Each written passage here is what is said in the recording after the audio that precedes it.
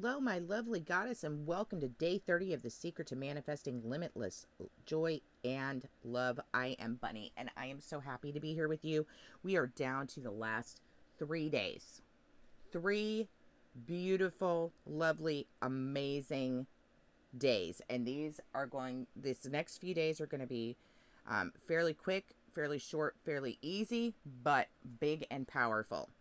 Okay, so yesterday your love work was to revisit your affirmations, right? To take with you going forward.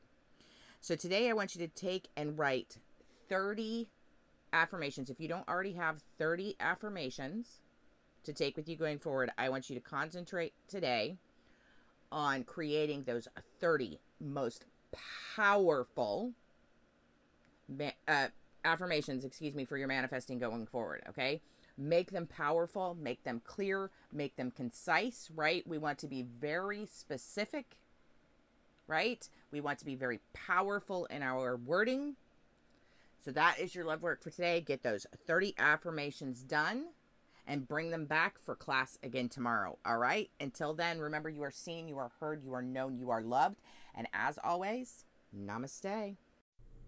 Feel like you need additional support with how your mindset is holding you back?